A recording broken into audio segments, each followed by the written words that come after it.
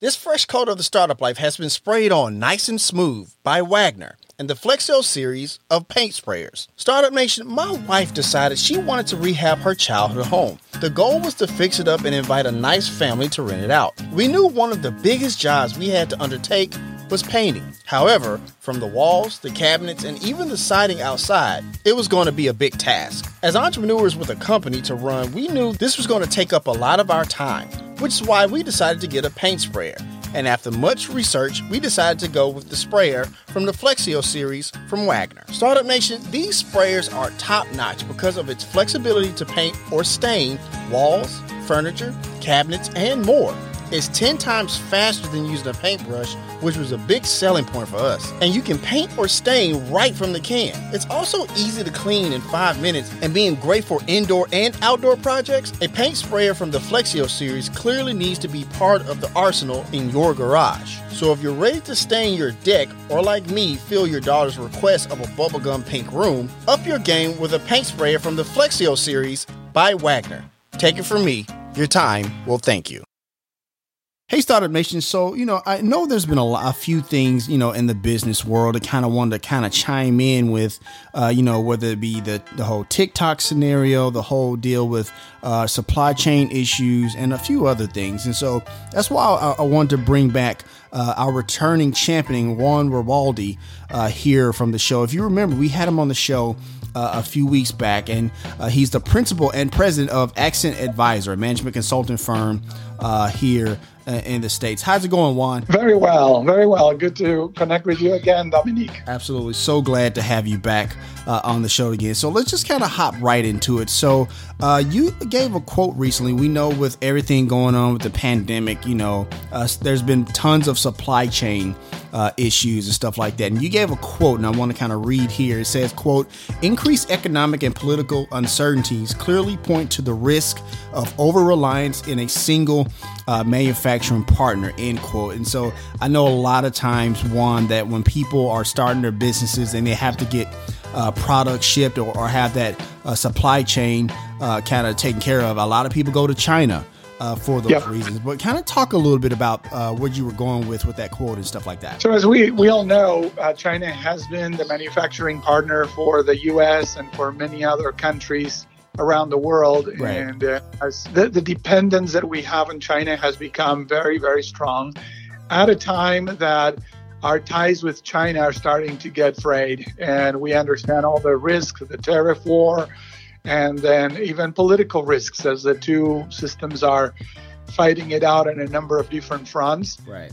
And I see that that's already influencing the decisions that businesses are making around their supply chain. So you have Apple already shifting some of their manufacturing to China, and other companies are also exploring other manufacturing partners. And I think that this is at least a move to de-risk the reliance on a single manufacturing partner at this point. We're also seeing that the pricing advantages of low cost of labor from China have been eroding over a long period of time as their prosperity has increased the cost of labor.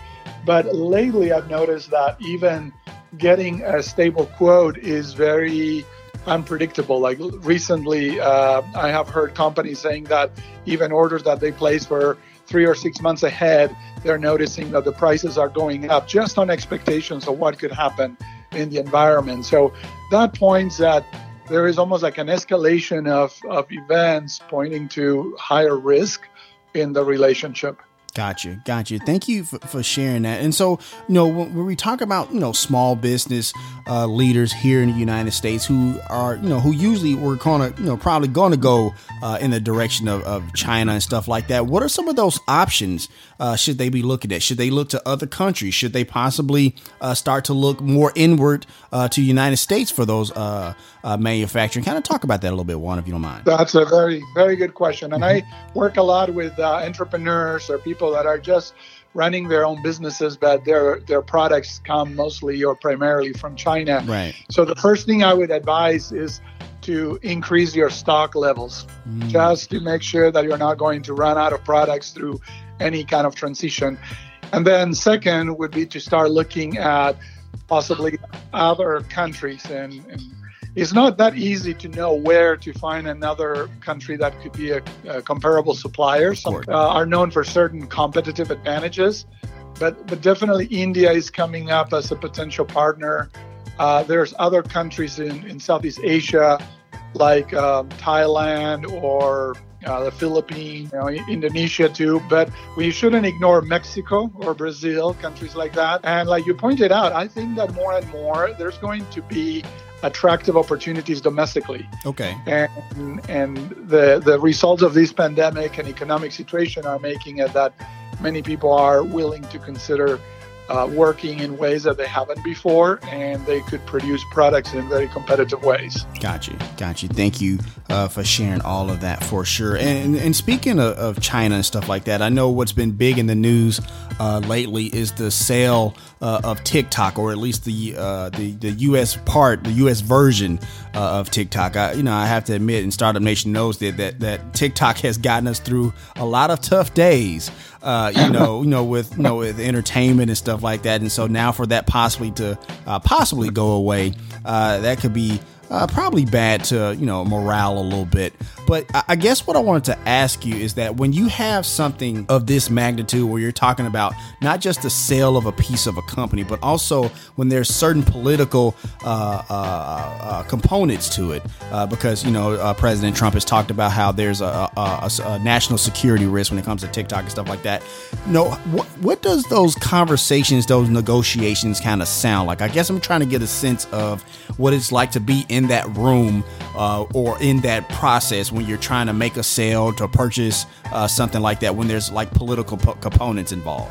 Because I imagine it's kind of tricky. Very, very tricky. And for sure, it complicates things because we're no longer talking about pure market dynamics, right, but we're talking about big political interests. And TikTok is definitely caught in the middle of political agendas between China and the U.S.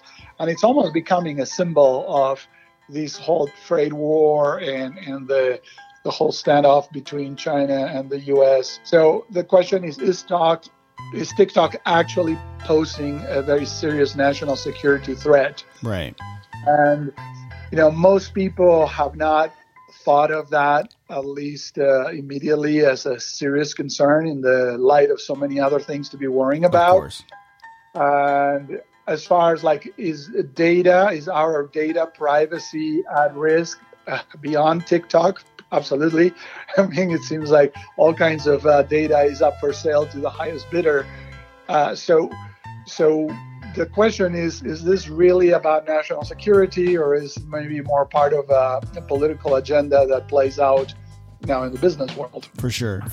And that's definitely a legit concern, because when you think about the timeline, and I'm just speaking objectively here, when you think about the timeline, there was that whole notion of a certain one of President Trump's rally kind of being upended, being due in large part to TikTok, and then all of a sudden there was the issue of the national security risk, and I'll leave our audience to kind of draw their own conclusions from that. But I appreciate that insight, because I think, it just seems like it can get real messy really fast. So I appreciate you kind of sharing your thoughts on that.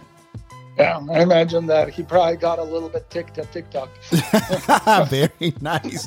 Very nice. Once again, Startup Nation, we're talking to Juan Robaldi, international business advisor and principal and president of Accent Advisor. And if you want to check out that website, go to accentadvisor.com. We have a link there in the show notes for easy access if you're listening to the replay on the podcast. I want to kind of shift gears here a little bit, because, due to this pandemic and stuff like that, sports has been wildly affected. And the Big Ten Conference, as many people know, had decided earlier to cease football operations or sports operations for the fall semester. There was a lot of outcry and stuff like that, but for the most part, they stood firm until recently, where they've kind of reversed course and said they're going to go ahead and have those sports activities for the fall and stuff like that. So Juan, what I wanted to ask you is that, when you have this perception, this brand, if you will, and you decide, we're going to do this, we're going to stick to our guns and then do a complete 180 on almost on a dime. What are some of those things from a branding standpoint, from a business standpoint, to kind of, regain that trust from the public? Because I imagine there's a little bit of trust that you kind of got to regain. Is that fair to say? Yeah, I think so. I think that people are really wondering exactly what people or brands stand for. Right. Anymore. And I think that the role of leadership is to really come out with an authentic and transparent story about maybe what has led to this change of mind. And we live in a world that new information happens very rapidly, facts change, situations change. So I think that the public is prepared to pivot and reset expectations and understand the reasons. But if there is a perception that is not very clear why they took a stand first and now they change it, it opens up a lot of room for suppositions and speculation that may not be good for the brand, and it ultimately can discredit the credibility. For sure. No, I appreciate that, because I just think there's a lot to learn from that. And that's why we have these startup conversations, Startup Nation. So that way, we can take, what we see in the business world, and we bring on a very accomplished, advisor and business consultant in Juan Ribaldi to kind of help us kind of figure these things out and then take those lessons and apply it in our own business. So Juan, I really appreciate you, brother. You have no idea. Thank you very much. It's a pleasure talking with you, Dominique. No worries. One last question, if I could, before I kind of let you go, because right now it's kind of mid-September, and so I know, the holiday shopping season is coming around the corner. They just announced the new PlayStation that's going to probably be a hot seller for Black Friday and stuff like that. So I guess I'm curious, in your perspective, for retailers, right now it's mid-September. What are some of those things, in your opinion, should people be doing to kind of prep their business, prep their stores for the holiday season and have a good one? Especially, try to sprinkle in a little pandemic in there, because that's got to be accounted for as well. Kind of talk about that a little bit, Juan, if you don't mind, sir. Well, no, of course, given the current environment, any promotion that goes online and makes it easier for people to shop online and experience products online would be very advantageous for that. And then also having policies that build trust and confidence with the brand about return policies or quality and things like that, because people are still very skeptical, and they don't want to be taken advantage. They know that there's too many things that could happen that could change their own situation. So if the brands take a way that allows shoppers to be more confident with them and shop with more confidence, I think it will definitely encourage shopping. And then the other thing is that there's definitely a different feel for things in general and different mood out there.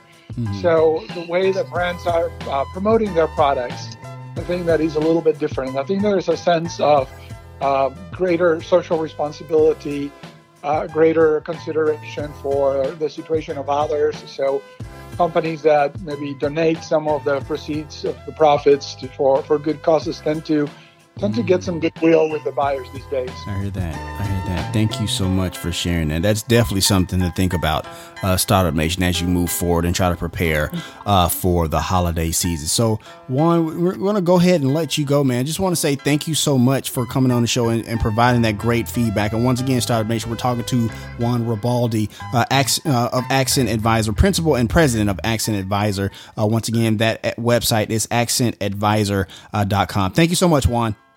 Thank you. Really appreciate your time, Dominique. If you want to let us know what you think about our show, have an idea for a show topic, or would like to advertise on our show, send us a message on the Startup Life Podcast Facebook page. And while you are there, like and follow our page as well. It's a great way for us to engage with you, Startup Nation, and really grow our community. The link is there in the show notes. Subscribe to the show, as it can be heard on Apple Podcasts, Google Play, Stitcher Radio, Spotify, or even on your Facebook timeline or any other platform you like to get your podcast. If you are listening on Apple Podcasts and you find our content valuable, please give us a 5-star rating, as it will help us climb the charts and help more people find our show. You can also listen to the show on the Startup Life Podcast new website. There you will find the all-new Startup blog, where I write on many topics that are interesting and helpful to you on your path to entrepreneurship. And hey, if you have an idea, be about that life, the Startup Life.